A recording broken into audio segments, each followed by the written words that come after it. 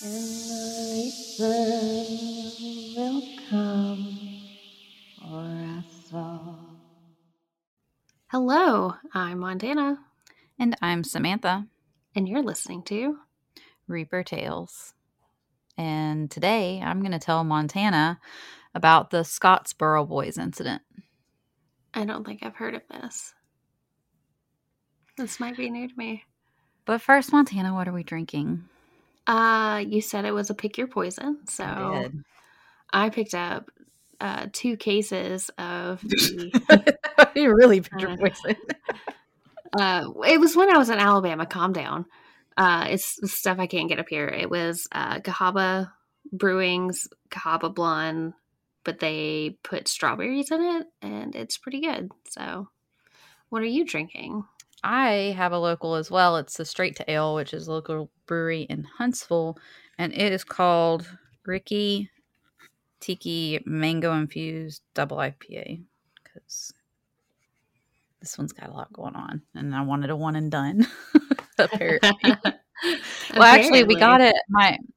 So my husband and I were headed home after a birthday gathering, and I was like, I just want to have a beer on our back porch. Can we just get some beers? So he got some that he liked. I picked this one. I was like, I'll try it. We sat on our back porch and drank beers and just talked about like what we want to do with the house and stuff. It was really nice. Even with the kids in the house, we were just hanging out on the porch. So it ended up being good. This is the one I had picked. So I was like, I'll just get some more of that.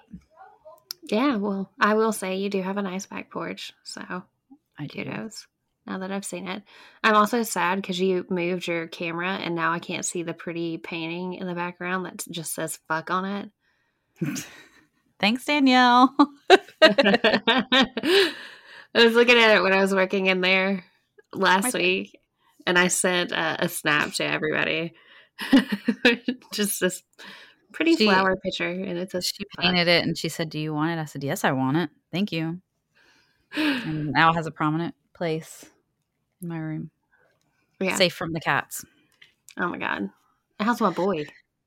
Oh, your boy is a mess, as per usual. I can't sit in this chair. It's something about this station. Because if I sit in this chair doing my makeup before I have to go into the office, he's trying to jump in my lap. So something about right here. Because he doesn't do it when I'm at my normal desk. So I guess you convinced him that this was the place to be bothering the humans. So thanks for that. Yeah. It's all your fault. Well, he saw me in there like the first day, and he meow, meow, meow, meow, all around. And then finally I let him in my lap, and he settled for a while, and then he'd try to jump on my keyboard. Mm-hmm. So I put him down, and it was like every hour after that. Hey, what you are you ruined doing? it. Can I get in your lap? Hey, what's up, best friend? I accept pets. Thank you. Yeah. That's the one thing I will say about my cats. My cats are definitely like all about their people. So they're very social, and they will join the room. That's why I have to lock my door. We have a kitty corner is what it's called. So the corner of the door folds up so that it's open so the cats can come in and out. And I have to lock it whenever I record because otherwise the cats are moving around and looking at me like, hey, can I get in your lap? So I'm catless right now. I couldn't figure out how to get that kitty corner shut when I was working in there. I know you almost broke it. I know. Well, I was on a call. I had to bend it back into place. I'm sorry. I didn't think I'd bent it out of shape. I just thought I couldn't get it, to close. But I was on a call, and Dum Dum kept coming in there and trying to open the drawers on the side of your bed. Mm-hmm. But when he does it, he bangs really loud. Everything he does is loud. He was the one banging into the door while we were recording last time. Yeah. So people were like, what is that noise? And I was like, it's fine. It's a cat. And I was like trying to grab him. And you know how he is when you're trying to get him out of something. He doesn't like it. And so he's like all aggressive. So I toss him out. But then there's the hole in the door. And so I walk right back in. I'm like talking on a conference call. And I'm holding my hand over the door. And he's trying to bite it like over the hole in the door. And I was like, what the fuck is happening?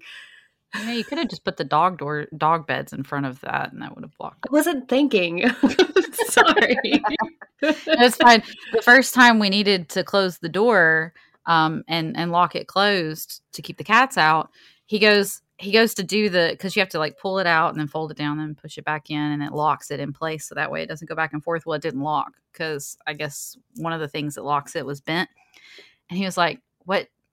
He kept trying it over and over and over, and it wasn't working. And I said, I bet Montana needed to lock it and didn't know how, and that happened. And yeah, he looked at it the next morning, and he was just looking at it and struggling. It had to be somebody who didn't know how to use it. I said, it was Montana. She was the one in this room trying to get away from our cats. Why would you think it was anybody else? Yeah, I didn't know I had been it. I'm sorry. I just I was so frustrated. There's like a locking mechanism, I guess. And however, because I tried to do the same thing. He didn't show me until I had to ask him. But there's a locking mechanism. So you have to like do it in a very, the viewers can't see me, but you have to do it in a very specific way. And anything else, it'll break it or bend it. So it's fine. He got it working. He did it for me just before I started recording. I was like, okay, did you get it to work? He said, yeah. And now it bent, like instead of the door being straight, there's this little cockeyed part. I'm always with you. I'm always. And now I get to remember it every time. Okay, well we're chit chatting before. I'm kind of delaying getting into this case, but are you ready? Is there anything else you wanted to go over? I'm probably gonna cry. Maybe. How bad is it? I mean, it's all There's bad. just a lot going on. I'm surprised you haven't heard of it, but I bet when I start going into some of the details, it's going to be familiar because it was a very famous case at the time and since, honestly. But yeah, there's definitely some places that it's possible you'll be crying. That's not my intent, but it's a case that I've been wanting to cover for a while. I'm feeling really teary right now because my boy's not here, and I want him home. He's probably in pain. He's all by himself. He's got a stupid cone on his head. I know. So, but he's in the best possible hands. Yeah, I know. Let's get into it. If I cry, I'll mute my mic. All right. How about that? All right. Cheers to getting through this one. I'm gonna need it. All right. So like I said, this is a case I've wanted to cover for some time, but I didn't know when I was going to be able to. It's loaded with controversy, and there's a lot of thoughts and feelings that I went through, and I know you're going to go through as I go through the story. And, I said on the offhand chance that Montana hasn't heard of it, get ready. There's twists and turns as we go through this, and like I said, several controversial topics. And I'm sure I will be saying more than once, I'll get to that when you start talking because you'll be interrupting me right before I get to something. So I know it's how I work. I'm like, but wait, what? But what about this? But what about this? It's a part of the ADHD. Okay. I need answers right now. Yeah, that is actually, that makes sense. All right. So bear with me too, because I went through these notes and I spent 5 hours putting these notes together, and I did not have a chance to read back through them like I normally do before we jumped in. So might have some surprises where I have to pause and really read what I wrote to figure out what I'm trying to say. But to start, 9 African-American boys were accused of raping 2 white women on a freight train in Alabama on March 25th, 1931. I haven't heard this. Their names were Haywood Patterson, Olin Montgomery, Clarence Norris, Willie Robertson, Andy Wright, Ozzie Powell, Eugene Williams, Charlie Weems, and Roy Wright. These 9 young men would be known as the Scottsboro Boys as the cases were tried in Scottsboro, Alabama. Only 4 of the young men knew each other before the incident. All right, I'm going to go ahead and interrupt you. I know that they're called the Scottsboro Boys, but we're not going to title it that. Boys was kind of like a derogatory way to refer to black men. I think I said the Scottsboro Boys incident because that's what they were referred to as. And that's why it's called the incident. You'll figure it out. Just right out the gate. Yeah. So here's the story. 2 white women, Victoria Price and Ruby Bates, were on the train with a few white men when 9 black youths, came upon them and ejected the white boys and raped the 2 young women. Once the train had stopped, the 9 young men were immediately arrested and, quote, were taken to the jail in Scottsboro, but had to be removed under the protection of 100 National Guardsmen when a mob threatened to lynch them. So they've only been arrested. They haven't had any kind of due process whatsoever at that point. Just keep that in mind. This kind of reminds me of Black Wall Street. Yeah. They were held some 60 miles away and delivered to Scottsboro the morning of April 6th for their trials, end quote. And that was from aclu.org. In case you didn't notice, that was a bit quick. It was less than a week after the arrest that the grand jury indicted the 9, and the trial was set for April 6th. All of this occurred in less than 2 weeks. That's incredible. Like, they're already going on trial. Their defense attorney didn't have enough time to do anything. And No, you're telling legally, me I don't think legally you could even do that because the defense attorney has to have a certain number of days to be able to review the evidence, and they didn't even have it all together. But again, This is 1931.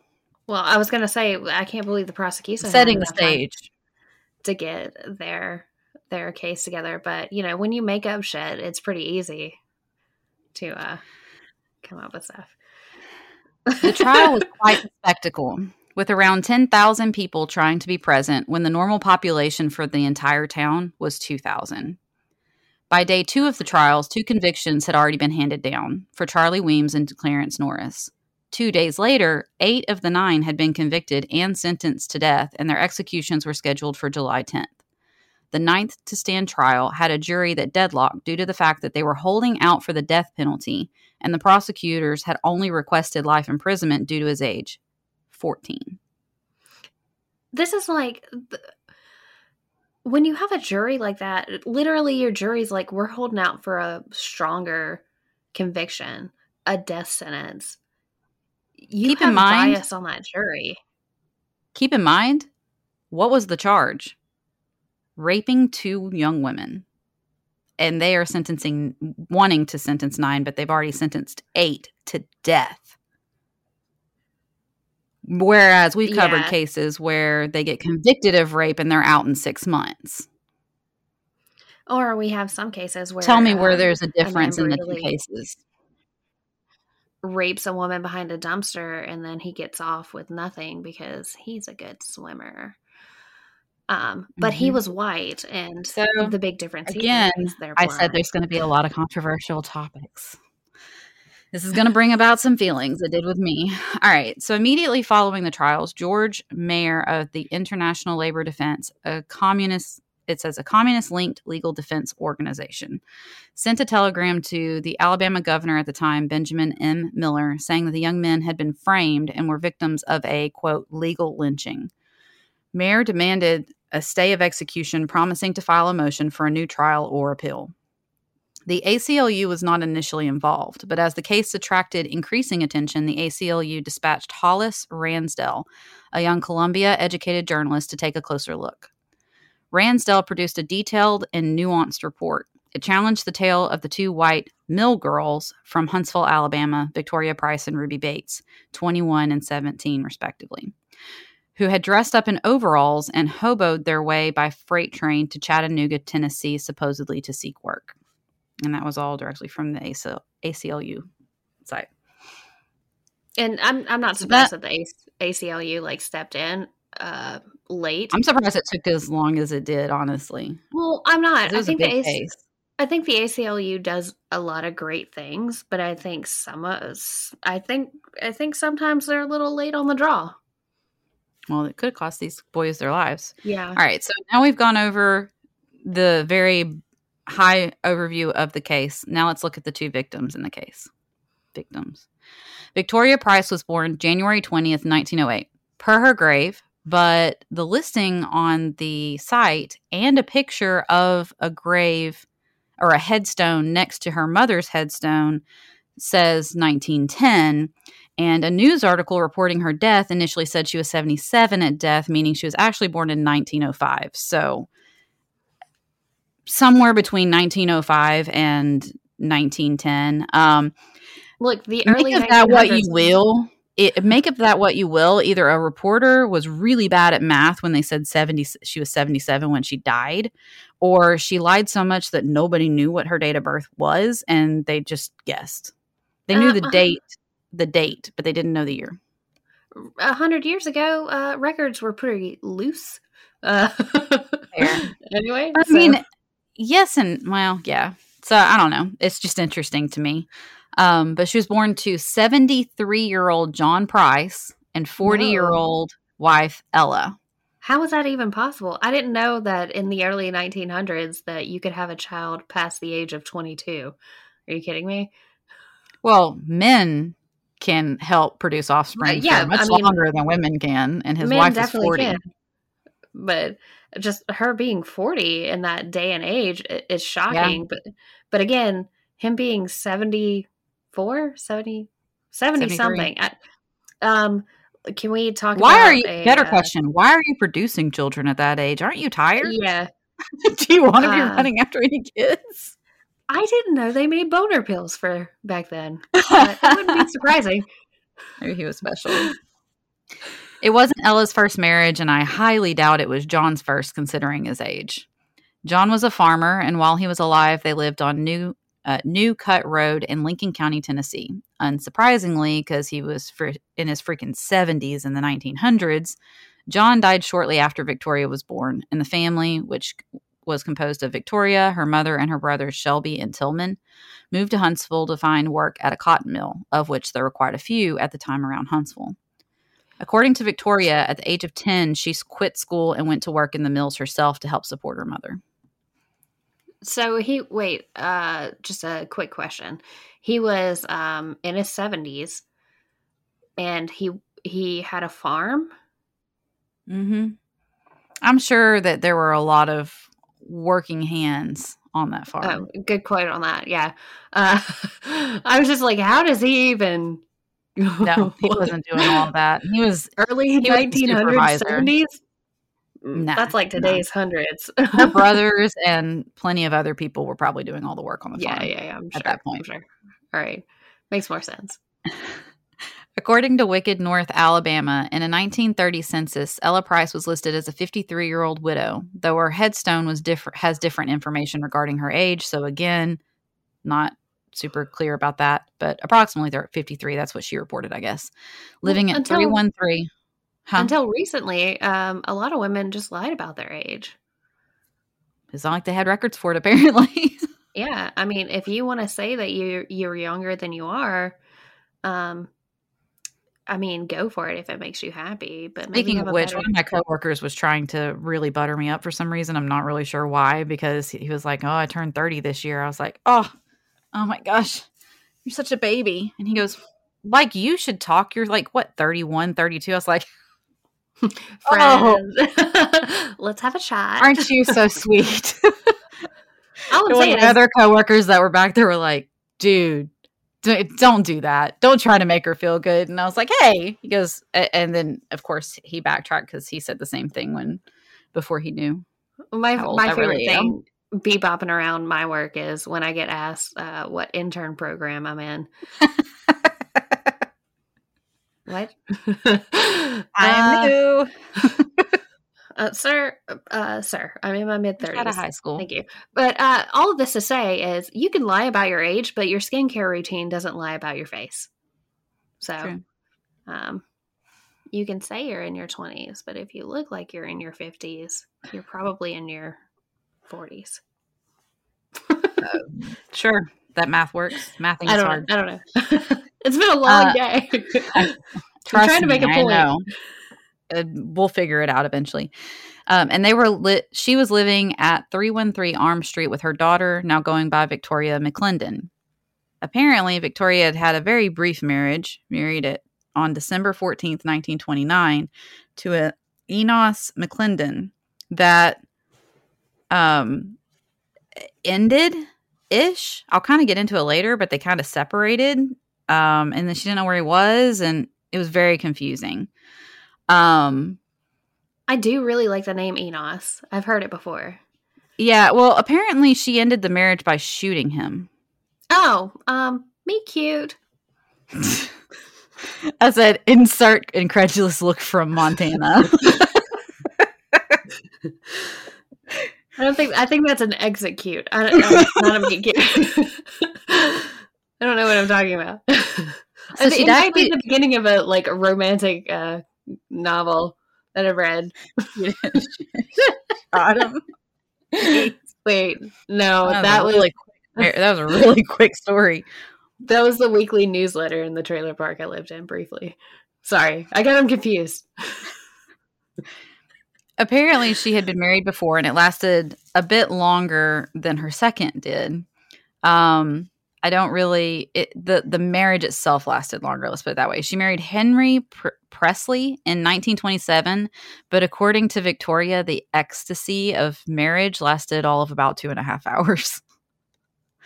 It's not specified how or why the marriage ended. I hope for his sake it was divorce and not something else. But I looked and looked and could not find anything, not even a gravesite for him. So. I have to say, 2.5 hours is quite a long time if she's doing it based on sexual activity and things like that. Kudos to Henry. Maybe. Victoria was described as, quote, and this is from Wicked North Alabama, quote, rather plain, perhaps even harsh looking. Her lips were thin, and her narrowed eyes suggested a suspicious nature. Perhaps it was hard work in the cotton mills that caused her to look older than her age. And that's where Montana's quote about how you look makes a difference. Victoria was a spinner at the Margaret Mill when she met the then... no, the way that they described her is so rude. First off, that's how I look, but okay. You do look like you have a suspicious nature. You're right. I never noticed that. I got a thin upper lip. I got a decent... That's a white woman trait. Yeah, I know. But it's definitely just not plain. Why would you describe her like that? How about she's a woman? She has woman appearances? I don't know. Lovely lady. Terrible attitude. There we go. Harsh? I don't know. I've seen the pictures of her. I don't know that I would say she was lovely, but okay. Sometimes a person who has a harsh nature about them just automatically makes them less attractive. Well, I mean, yeah. They almost have their face in a sneer a lot of times, and that's kind of how. And I'll share pictures of the way that she looks, and I'm not judging everybody. You know, my husband jokes because when we first were dating, he said something about that I was attractive, and I said, I'm so glad that my facial features are arranged in such a way that it's pleasing to your eyes. Yeah, because I have zero control over that. And he always thought that was so funny because it didn't faze me. This complimenting in me is not going to make me swoon. Tell me I'm smart. Tell me I've got a great, loving nature or whatever. Appreciate me for the things I have control over. Don't appreciate me for. Yeah, but also the thing that you can compliment me over that I don't have control over is my butt. Okay, I mean we're all happy about that. Fair. We're not going to lie. Ladies and gentlemen and non-binaries, don't lie. All the what is it? All the he, she's, and theys. Yeah, all the he, she's, and theys. You're happy when somebody compliments your butt. They can't touch it. That's true. You're happy when they compliment. You can appreciate. Mm-hmm. Keep your hands to yourself. Looky, no touchy. There you go. Victoria was a spinner at the Margaret Mill when she met the then teenager Ruby Bates, who was another spinner and lived with her widowed mother, Emma, as well, at 314 Grove Avenue. The Margaret Mill was originally known as the Huntsville Cotton Mill and was opened on Jefferson Street in 1881. It was a steam-driven operation and specialized on the production of soft-spun yarn. The name was changed to Margaret Mill in 1933. At its peak, the mill employed over 300 workers to keep the 10,000 spindles running. Once the union arrived, however, employees went on strike and the mill was, quote, brought to its knees and closed in 1932, finally being torn down completely in 1950. And here is where I take a quick note and say the unions have a place and there is a reason for them. Like everything else, greed and unethical behavior have twisted their original purpose and made it often difficult to defend certain practices. They helped put a stop to many unethical practices on its workers, and they still do that to this day. So don't slam something just because it's not always the right thing, because Lord knows ain't none of the stuff we have going on now the right thing all the time. Yeah, that's for sure. I mean, think about it. 300 workers keeping 10,000 spindles running. They were being overworked, I guarantee you. And they weren't getting paid. For sure. I'm all for, like, unions. Don't quote me. Don't go at me, and don't tell my HR department. But I'm all for, That's why like, I didn't union. say all that. I'm all for like union I said, they have a purpose and they have a place. There's a reason they're there, and it's important. Yeah. They sometimes go too far. They do. Sometimes they overstep. Sometimes they step in situations where they shouldn't be. And sometimes they do it not for the benefits of the workers, which is defeating the purpose of what they're there for. So exactly. Just wanted to make that quick moment. And also keep in mind that, the mill was closed in 1932 is what it said. But the name was changed in 1933, so they must have reopened it briefly at least, but ended up being completely torn down in the 1950s or in 1950. So at some point when they were working there, it was probably closed for a while, so they didn't have, good income from it because they probably weren't getting great income anyway. And then at some point it was closed, so they didn't get anything, So times were hard. This is also during the Great Depression. If you don't know what that is, if you're not from America or you don't know your history, times were hard. And money was not easy to come by. Food was not easy to come by. And if you were poor, it just sucked. Just in general. Yeah. There was no way out. Ruby is especially bad for women who were on their own, who weren't married, didn't have men to also have other jobs and help support. Many women were working outside of the house for the first time ever. So there's a lot going on.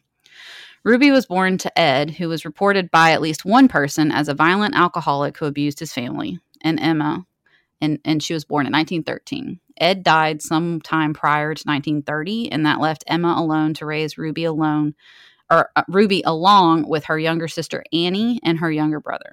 And I couldn't find his name. Emma worked at the mill as well, so it was no surprise that Ruby and Victoria hit it off. Unfortunately, at the time they were both working at the mill, the Great Depression was hitting everyone hard, and the income from the mill was not sufficient to support their families. So they turned to sex work to make ends meet. And it's real work. It is. That's why I called it that, because it's not how it was referenced in the article that I read. Yeah. I'm sure it's no surprise that Victoria seemed to have a stronger personality than Ruby. Not only was she older, but she was also more experienced, having already been married twice. At this point, she and her second husband, Enos McClendon, were estranged. She shot him. I didn't say she killed him. But he probably hightailed it out of there. I mean, you could be estranged from someone who's also deceased. I just want to put that on. Well, this is what was reported, so this could just be what she was saying, and he might have been dead, who knows. But she said that she didn't know where he was. She only knew that he had pursued better endeavors in New Orleans. In a grave in her backyard. Sorry. Well, in any case, it didn't really matter because Victoria already had a boyfriend who happened to be married. Wonder if he knew he was her boyfriend, though. That was my only question. Was this something that she had decided because she was seeing him that he was her boyfriend and maybe he didn't know? He was just like, there's this thing on the side. I don't know. I think terminology back then was a bit loose, like the paperwork. This is very true. This is very true. So on the night of March 23rd, 1931, Victoria and Ruth spent the night with her boyfriend and another young man. It was the next day that Victoria and Ruth decided to hop on a train dressed in coveralls over their dresses so that they could move about the train without much notice, without tickets.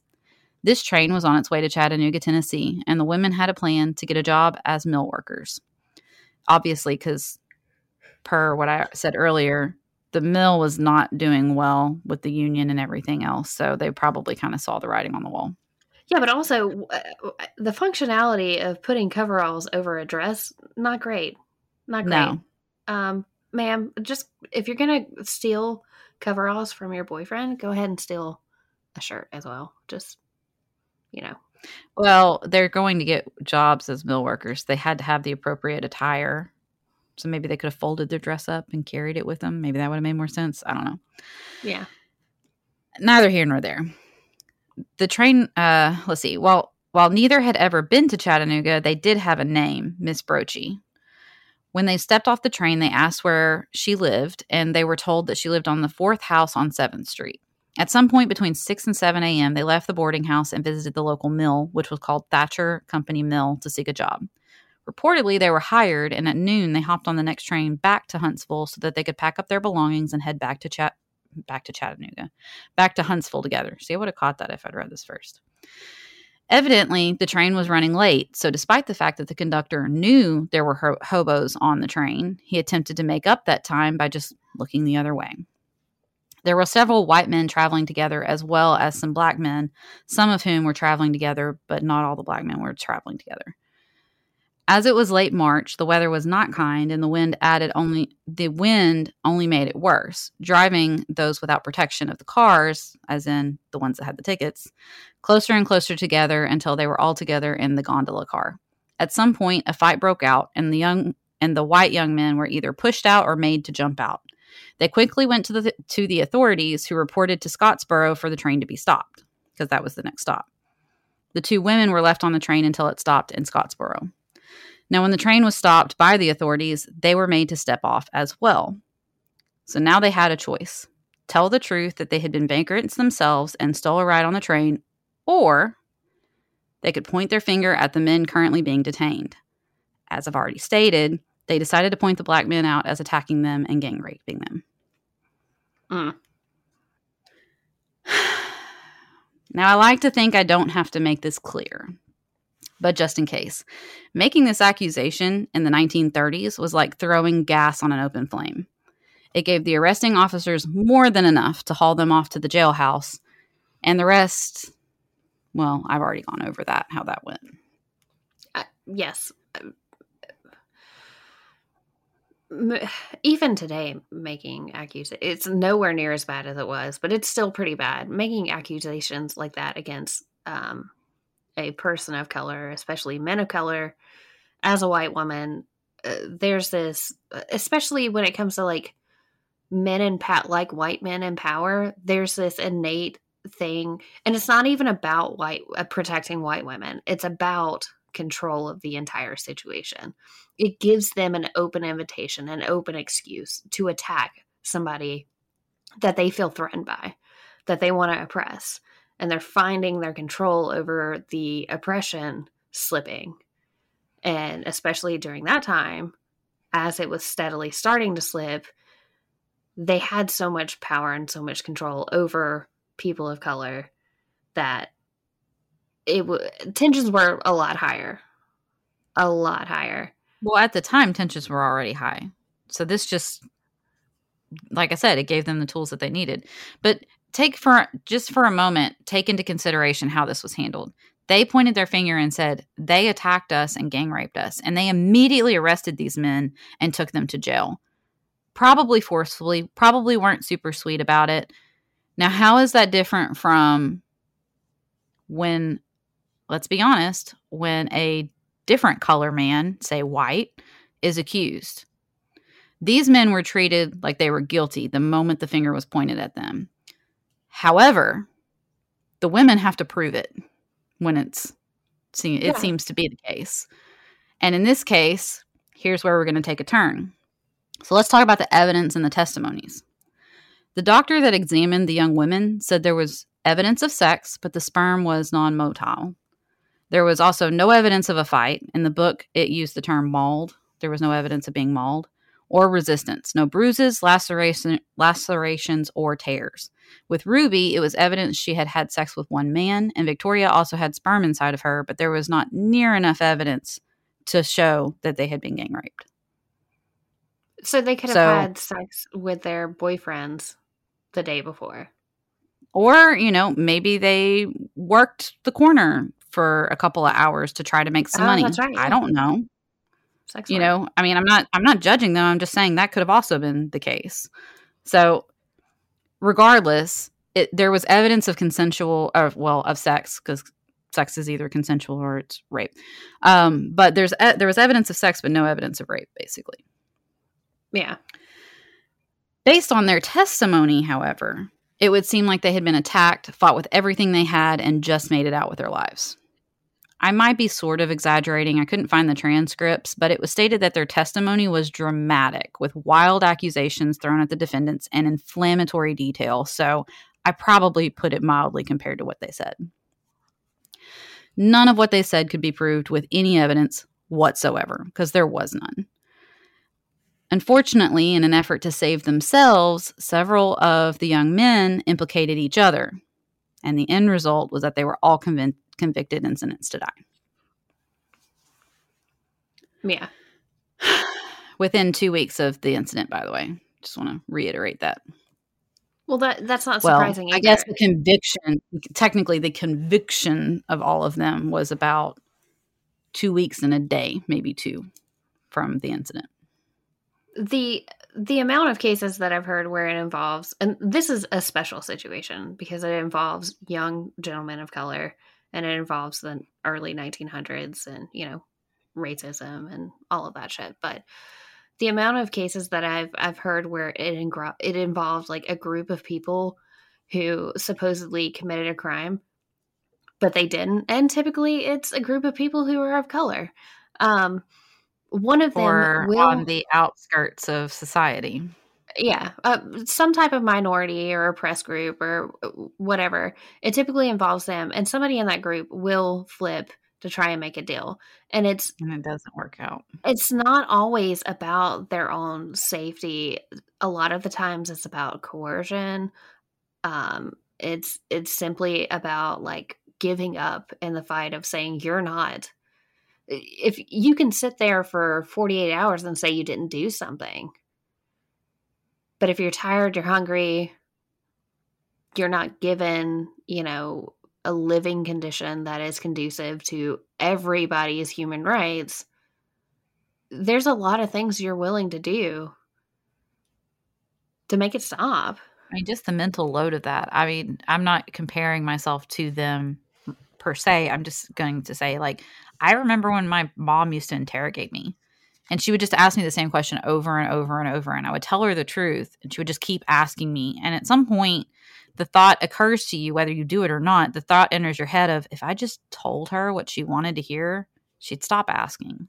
I might be punished, but at least it would stop, because this is just mind-numbing and miserable. So that's on a very small scale comparatively. And I can't imagine having a day or 2 days of interrogations and just being like, I just want this to stop. Yeah. So that being said, there's no evidence of that because there wasn't a lot of evidence. Well, there wasn't a lot of evidence in general in this case, but there wasn't a lot of like testimony or anything that I could find. This was a while ago. Obviously, they didn't report things very well. Fortunately, their lawyer had served them. Had a drinking problem, and the U.S. Supreme Court granted a retrial as well as a change of venue. Of course, by this time, they were well known as the Scottsboro Boys. They were sent to Morgan County for their next trial. Quote, during and around the time of the trial, Victoria Price vanished. Rumors flew that she'd been kidnapped or worse. Sheriff Ben Giles was notified and immediately launched an investigation into her disappearance. As it turns out, she had accompanied her mother to Tennessee to fill out paperwork for a pension. That was North Alabama. They worked really hard to find her. She just went out of town. Yeah. It didn't sound like she was even trying to hide. That just so happened that she was not there. She didn't let anybody know. A white woman goes missing. Somebody must have kidnapped her. Obviously. Because that's how it works. Meanwhile, Ruth had changed her testimony. She revealed that the whole story was a lie. At some point, she disappeared, then reappeared in Decatur to testify in the March trial of Haywood Patterson, who was the first to go on trial. At this point, Ruby looked like a completely different person. Gone was the poor mill worker. Now she wore stylish clothing that was new, and her manners had improved. She was no longer friends with Victoria either, and that was apparent, as at some point Victoria actually struck Ruth in the head with her purse as she was passing by. She probably wasn't too thrilled that Ruth changed her story either. I'm telling you, Victoria was a class act. Victoria, on the other hand, was insistent that the story was true. If I've learned anything from Twilight, it's that you can't trust a Victoria. That's a very good point. I was wondering where you were going with that. I forgot about that part. Of course, I was just thinking, of course, you brought it back to Twilight. It always goes back to Twilight. It would have been hard for me to see where that was going at any point in time in this entire thing. So I'm glad you explained it. So anyway, she was insistent that the story was true. That being said, she apparently become more vague in her storytelling, and she was more than a little hostile in some of her answers. She also spread the word that her testimony could be bought if the price was right. When someone approached her with cash, she immediately turned him into the authorities. This girl is who gets all over the place. Hostile and defensive and aggressive when they're being questioned about something? People who are lying. Imagine that. I was going to say a narcissist when approached with the truth, but same thing. Well, I mean, narcissists, everything that comes out of their mouth is a fucking lie. So, true. Most of the time. You know what, narcissists, if you're listening, sometimes you tell the truth. If you're narcissist, if you're listening, you don't know you're narcissist because narcissists don't know that they're narcissists. Narcissists, if you're listening, stop. Stop. Oh my God. And we're back. The defense attorney cornered Victoria on her claim that they had stayed at the boarding house in Chattanooga after a man claimed he had had sex with one of the girls in what was known then as the hobo jungle. Oh my God. Still, she did not back down from her story. So she's digging her heels in more. After the trial began, Judge Horton accidentally met up with one of the doctors who had examined the two women for evidence of rape. The doctor told the judge confidentially that there was no way that the women were forced to have sex, especially with multiple partners. But he was afraid that his testimony would end his career because it's going against what obviously the general public wanted to be the case. Mm-hmm. The judge felt that 12 honest men would recognize the truth, the innocence of the Scottsboro boys, and set them free. He underestimated the jury, however, and they came back with a verdict of guilty, and the punishment, again, was set at death. Were those 12 men white? Well, yeah that's a whole other thing. Well, they also tried to so I'll go ahead and get into it since you brought it up. They also requested retrials. There were several appeals, several requests for retrials for various reasons. And one of the reasons was they couldn't be tried by a jury of their peers because Black people weren't allowed to serve on juries. So they solved that problem. And I don't remember if it was the second retrial or the first. And I think there was a third too. One of them, they solved it by putting Black men into the jury pool. But oddly enough, all of them got struck for various reasons. And so it ended up being a jury of 12 white men. Mm-hmm. Yeah. Yeah, no, that's not how that works. Sorry. Nice try, though. But again, it ended up same story.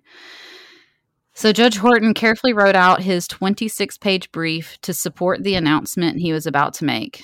The verdict was set aside. Judge Horton ordered another trial for Hayward Patterson and suspended the remaining trials until the public outcry had settled down. Perhaps Judge Horton knew that this move would end his political career, but he never had a moment of regret, apparently. This is all quoted from Wicked, North Alabama. The new trials were conducted by Judge William Callahan because he did lose his position. So a new person was put on the trials, and that judge lost his seat.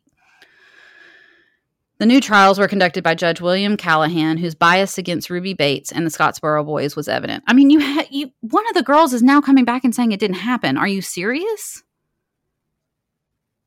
90% of the people involved in this are saying it didn't happen, and you're going off of the one. Okay, yeah, there's no bias here.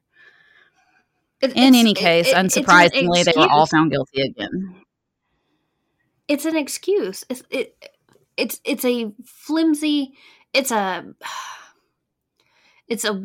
like somebody dropped the smallest amount of oil in water and lit it on fire. Like, it was an excuse for the water to be lit on fire. I don't know what type of analogy I'm trying to come up with, but basically, any person in that situation, any person in the prosecution and the judicial system at that point, they were looking for a reason to convict these young men because of their race. I mean, there's no way you can see it as anything but that. I mean, I'm trying to deliver this with facts that I was able to find. Victoria wasn't a pleasant person to be around. Does that mean that she should be gang raped? No. But is there any evidence whatsoever to prove that what she's saying is true? No. So why are we going off of this one person who's abrasive as all get out when approached with questions about her story? If I was on that jury, if I was on the grand jury, I obviously wouldn't let it do. But I would have been laughing in that trial because it would have been so ludicrous that you think that I'm going to convict somebody with this little evidence. Like, there's nothing here. It's a testimony. That's it. You're convicting on a testimony. Yeah. And they don't convict on testimonies now. So no, there's a lot of other, like I said, there's due process. So there's a certain time limit that has to be met in order for them to build the case. And then, the defense attorney to have time to review the evidence. All of that has to be in place. And there's a reason for it. And this is one of them, honestly. These situations are just so frustrating. And it happened so often, like back then. Mm-hmm. I mean, Emmett Till. That bitch is dead. She died recently. Yay. Boo, boo, boo. But yeah, I mean, it happened so often back then that it almost seemed like it was some kind of club or, oh wait, it was white supremacy. Oh fuck, I forgot. Never mind. It was a club. Sorry, go on. A very exclusive club. There was a march of 3,000 people in Washington, D.C. in early March 1933 in an effort to bring light to the Scottsboro boys' plight and in an effort to get President Roosevelt's attention to the matter. Ruby Bates and Haywood Patterson's mother were in attendance. Unfortunately, President Roosevelt was unable to see them, and his representative told the marchers that it was a matter for the courts, not Congress. So in other words, sorry, we're not going to help you. Well, okay. You know what? So if an orange president can, never mind, I'm not going to do it. Let's not go there. Now let's talk about the accused and convicted. I'm going to take this straight from the Wicked North Alabama book because it had the most description I could find of the young men. Because even the ACLU website didn't really have a lot of brief highlighted information about each one. Haywood Patterson got the most attention, it seems. And I wonder if that was partly because of his mom being so involved. But Haywood Patterson was tried 4 times and spent 16 years in prison. He was released but got into a bar fight in 1950 and was arrested for murder when a man in the fight was killed. He was convicted of manslaughter in his 3rd trial but died of cancer in 1952, less than 1 year after his return to prison. Oh my God. Charles Weems, 19 at the time of his arrest, was the oldest of the Scottsboro boys. He was paroled in 1943 and moved to Atlanta, where he led a quiet life. The oldest was 19. Keep that in mind. Clarence Norris was paroled in 1944, but violated his parole by moving out of state. He was arrested and paroled again. In 1976, he received a pardon from the Alabama governor, George Wallace. He died in New York in 1989 at the age of 76, and he was the last of the Scottsboro boys to die. Andy Wright, also 19 at the time of his arrest, was paroled in 1944.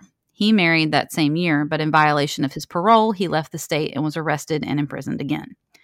He was released again in 1950 and was later accused of raping a 13-year-old girl, but this time he was acquitted by an all-white jury. Ozzie Powell was 16 when he was arrested. He was shot in the head when he stabbed a deputy with a pen and sustained permanent brain damage. He was paroled in 1946 and moved back to Georgia.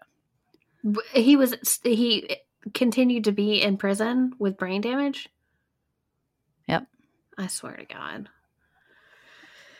Olin Montgomery was 17 in 1931. He was released from prison in 1937 and bounced from one job to another, never staying in one place for any period of time. 13-year-old Eugene Williams was released in July of 1937. So I guess he was 13 when it happened. By the time, I guess he turned 14, because one of them said 14. Maybe the ages are wrong, but still, 13 or 14 is just ridiculous. Mm-hmm. Willie Robertson, 17 in 1931, had an extremely painful case of syphilis at the time of the alleged rapes. He walked with a cane and was finally released in 1937, at which time he moved to New York. So that also kind of shows that that did not happen. Yeah. I mean, that wasn't brought up. Roy Wright, 13-year-old brother of Andy Wright, said that he saw the other boys rape the girls, hoping to gain his release. He was also released in 1937, so he had just as long of a prison sentence as the majority of them, joined the Army, and got married. His end was as tragic as his early life, however. In a jealous rage, he shot his wife to death and then killed himself August of 1952.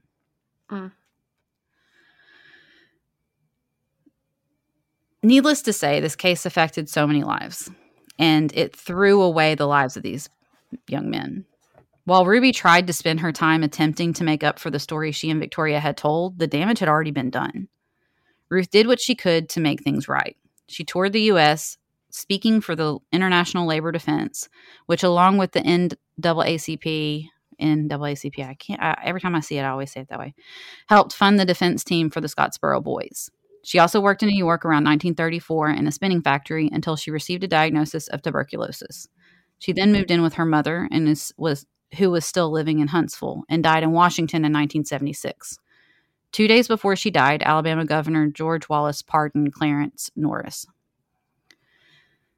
Victoria Price married her third husband, Frank Rowland, in Lincoln County, Tennessee in the 1940s. This marriage again didn't last, and she married for her fourth and final time to Dean Street. Victoria Street died October 17, 1982, in Huntsville Hospital. She had been a resident of Quarters Crossroads near Flintville, Tennessee, in the years prior to her death. And I want to end on this quote because it's just a very good summary of all of this. And it's, again, from that Wicked North Alabama. Quote, "Today, the Scottsboro Boys incident is recognized for what it really was, the senseless conviction of innocent young men whose lives were ruined by the accusation of two self-serving women caught up in the glamour of notoriety." End quote. Yeah. And when they made the accusation, it wasn't even about being notable. It was about getting out of some type of trouble by getting somebody else in trouble. It's you before them. In the other direction. And they pointed the finger in a direction where they knew the consequences of what they were doing. You can't tell me. They knew that the attention was immediately going to be diverted to the other side, and they were not even going to be questioned. Yeah. Did you notice that they still never noticed the fact that they didn't have tickets and they weren't supposed to be on that train? And why were they on that train to begin with? That was never brought up or mentioned. Yeah, exactly. It's a reason for them to make up something, point the finger at a minority group that's going to be violently harmed in the process and have their entire lives ruined because of it. And this is what frustrates me so much when we talk about, when you bring up like crime and things like that. And a lot of the times racist people will say, well, it's because of the Black community and blah, blah, blah, and things like that. They have more crimes against each other and yada, yada, yada. Well, first off, you're going to run in the same group as what you've been assigned to. And Black people have been assigned to their own group of demographic. So violence is going to be high in their group, as well as it's also high in the white-on-white crimes. But the problem that I have in this situation is the after effect of what occurred with these young men. And that is violence afterwards. There was more criminal things that happened. And it's a generational oppression that you see in an oppressed community where you are constantly holding them down. If they had not been in that position in the first place, a lot of them would have gone on to live successful, fulfilling lives. But because they were put in that position, just like you see, there's not a great amount of wealth in the Black community because of things like redlining and ways that we found to oppress that group. That was a way to continue the cycle of oppression and continue a cycle of violence and criminal behavior when they shouldn't have been in that situation to begin with. And that's what's so frustrating to me. They got out, but at what cost? I mean, they were between the ages of 13 and 19. Those are some of your most impressionable and important years of your life. And many of them spent their entire teenage life and at the very least their young 20s, mid 20s, up to their 30s. That's important time where you're developing and you're learning and you're becoming the person that you're going to be. And it was spent in prison for a crime they didn't commit. So not only are they in a violent place, because let's face it, it's violent and it's dangerous, but they're also having that bitter feeling of I'm here and I didn't do anything to deserve this. And I know that I got dealt a shitty hand and no one's going to take care of me. Nobody's going to protect me. I have to take care of myself. It's not a wonder why they had problems. Some of them had problems after they left. Yeah. I mean, that's how you handle situations, right? When you are in a bad situation, when you're raised in an abusive household, you have a few options. You can end up becoming exactly how you were raised and being just like your parents. You can go the opposite direction and develop into a very kind and loving person, or and be healthy and have healthy relationships, or you can go somewhere down the middle and live a traumatized life where you're stuck in this place where you're not them, but you're not happy and healthy either. You're just stuck in the middle and you're stuck in this toxic environment that you've put yourself in. That's what happened here. You had a couple of them that left and they went on to have happy, or I don't know about happy, but they went on to have quiet lives. You never heard about them again. Other ones had very violent endings or tragic endings. So it's like their life was taken away from them. Some of their most important years were taken away from them, and there's no justice in that. Even if you release them, that's not justice. Even if you pardon them, that's not justice. No, it's not. And to speak from my own personal experience in my early 20s, mid 20s, I made a lot of fuck ups. Samantha was there for them. I, however, which is what is different than the group of young men, I had the privilege of being white. So in a lot of ways, I got off pretty cleanly in the things that I did. And I also had the benefit of having a generation of privilege. These men, when they came out, they were already criminals in the minds of everyone around them. Not simply because of what they did, but because of their demographic, because of the color of their skin. And so you put on that extra layer of like oppression on top of what has already been done to them. And I'm surprised that some even led a quiet life after that. Oh, I'm sure it wasn't without doing. I'm sure they had to put in a lot of effort to do that. Yeah. And isolate themselves in order to get that way. So yeah, that's the case. I don't have any other factual information. There is a lot of information about this case. I could easily have made this into 2 episodes, but I just did not have the bandwidth mentally to handle going into more detail, because after reading about it, it just made me so upset. But I encourage anybody who wants to know anything else about this. The ACLU has an excellent article that goes into a lot of depth for this, and I'll link it in the show notes. But it gives a lot more information about the retrials and the appeals process and how much it took, how many times they were retried. I mean, it was just absolutely ridiculous. I just couldn't go through it. And then Wicked North Alabama, I've already said it before, but it's a great book. It goes through a lot of historical true crime stuff from North Alabama, and she really tried to do a very good job of being as factual as possible. So I highly recommend that. And then everything else that I got was from Britannica.com. So we'll have those all in the show notes, as always. But I think you did a great job. This was just this was a high level. Trust me. Still at a high level. I don't know. I think if you had gone into more details, I mean, you know how I am, and especially when it comes to like, so,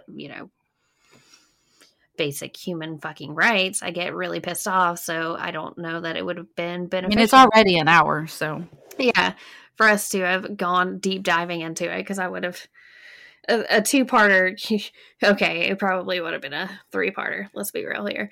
I mean, there's just a lot of controversial topics in here. I mean, you're talking about false accusation of rape from a woman, which is a controversial topic just because that's what they use as an excuse all the time. That, oh, but women falsely report all the no, they don't do it all the time. But this is one instance where it was very obvious that it happened because one of them retracted their statement. You obviously have the false arrest, conviction, and imprisonment of a group of young white men that didn't, or young black men that didn't deserve it. And it was obvious that they didn't deserve it. And then you have the sex work. They were sex workers. That's one of the reasons why they did point the finger, because I think they didn't want to be busted for that too, because that would have gotten them in trouble. And how often does that happen when women don't report things or report other things to get themselves out of trouble when that shouldn't even be an issue, to be perfectly honest. No, so yeah, it's just a lot going on with this one case. And I was like, there's all the emotions, all of the feelings right now. I have a lot of emotions. I do want to cry, and I'm not sure if it's because of the case or if it's because of Tugger, but it's probably a mix of both. Because when I get frustrated, I cry, and that whole I had never actually heard of this, so this was new to me. Yeah, and when you said how many it was and what it was about at the jump of it, I was like, I hadn't heard of this. Like, at all. Well, it's actually a very famous case for a long time. So I was just kind of surprised you hadn't heard of it. Nope, hadn't heard of it. So you told me something new today. How about that? Look at you. You learned something. Your brain grew some wrinkles today. Oh, man. It's probably the wrinkliest brain in the world. Those wrinkles get smoothed out pretty regularly with all the stuff you forget. That's true. That's true. But good job. I mean, super good job. You know this is my passion. So when it comes to unsolved, missing and exploited people, and anything that has to do with like the wrongfully convicted, like that is, I'm like, we got to do so. I want to shake up the whole world. I want to change everything, and I know I can't do it. Well, in my opinion, one of the first steps is making people aware of it. Yeah. So, and I agree. And I'm glad you're here to help me do that, because you keep more of a level head than I do. Most of the time. Not always. But I do try. Because I can spiral for sure. But wow. I'm going to look at the articles whenever you send them to me, because now I'm like, oh my God, now I need to know every little thing about it. I know. Hello, obsession. It's called hyperfixation. Obsession. It's okay. But good job. Where can our listeners find us on the socials? They can find us on Facebook and Instagram at Reaper Tales Podcast. What about email? You can email us at reapergals@reapertales.com. You can email us your show suggestions. You can email us just to talk to me. I recently put our email on my phone. I didn't realize I could do that. Well, I'm saying that. Look, listen. I have my work email on my phone, but to put our podcast email on there, it has to go in the same app. So I was worried about doing it, because I was worried about like sending an email from the Reaper Gals email to work. That'd be really awkward. Yeah. But then I was looking at it and I was like, oh, it would be like completely separate. Like I couldn't respond. Yeah. So I went ahead and added it. Some people know now. So I respond more quickly because I get it on my phone. So yeah, you don't have to check a separate thing. Yeah, it's not checking it, a couple of times a week. Now it's like when I get it, I'm like, oh hey, what's up? What's going on? What else? Oh yeah. Like, rate, review, subscribe, leave a worded review if possible. All those things, you know what to do. I mean, we're going to tell you how to do this stuff. You guys know what to do. Yeah, you guys are smart. You're smarter than us in a lot of ways. Well, Montana just learned how to put the email on her phone. I did. So. I'm a millennial, and I didn't know how to put an email on my phone. Listen. My goodness. We'll get there. We're working on it. Life is a thing. It is. It certainly is. We appreciate you. We love you. And until next time. Okay, bye. The reaper will come for us all.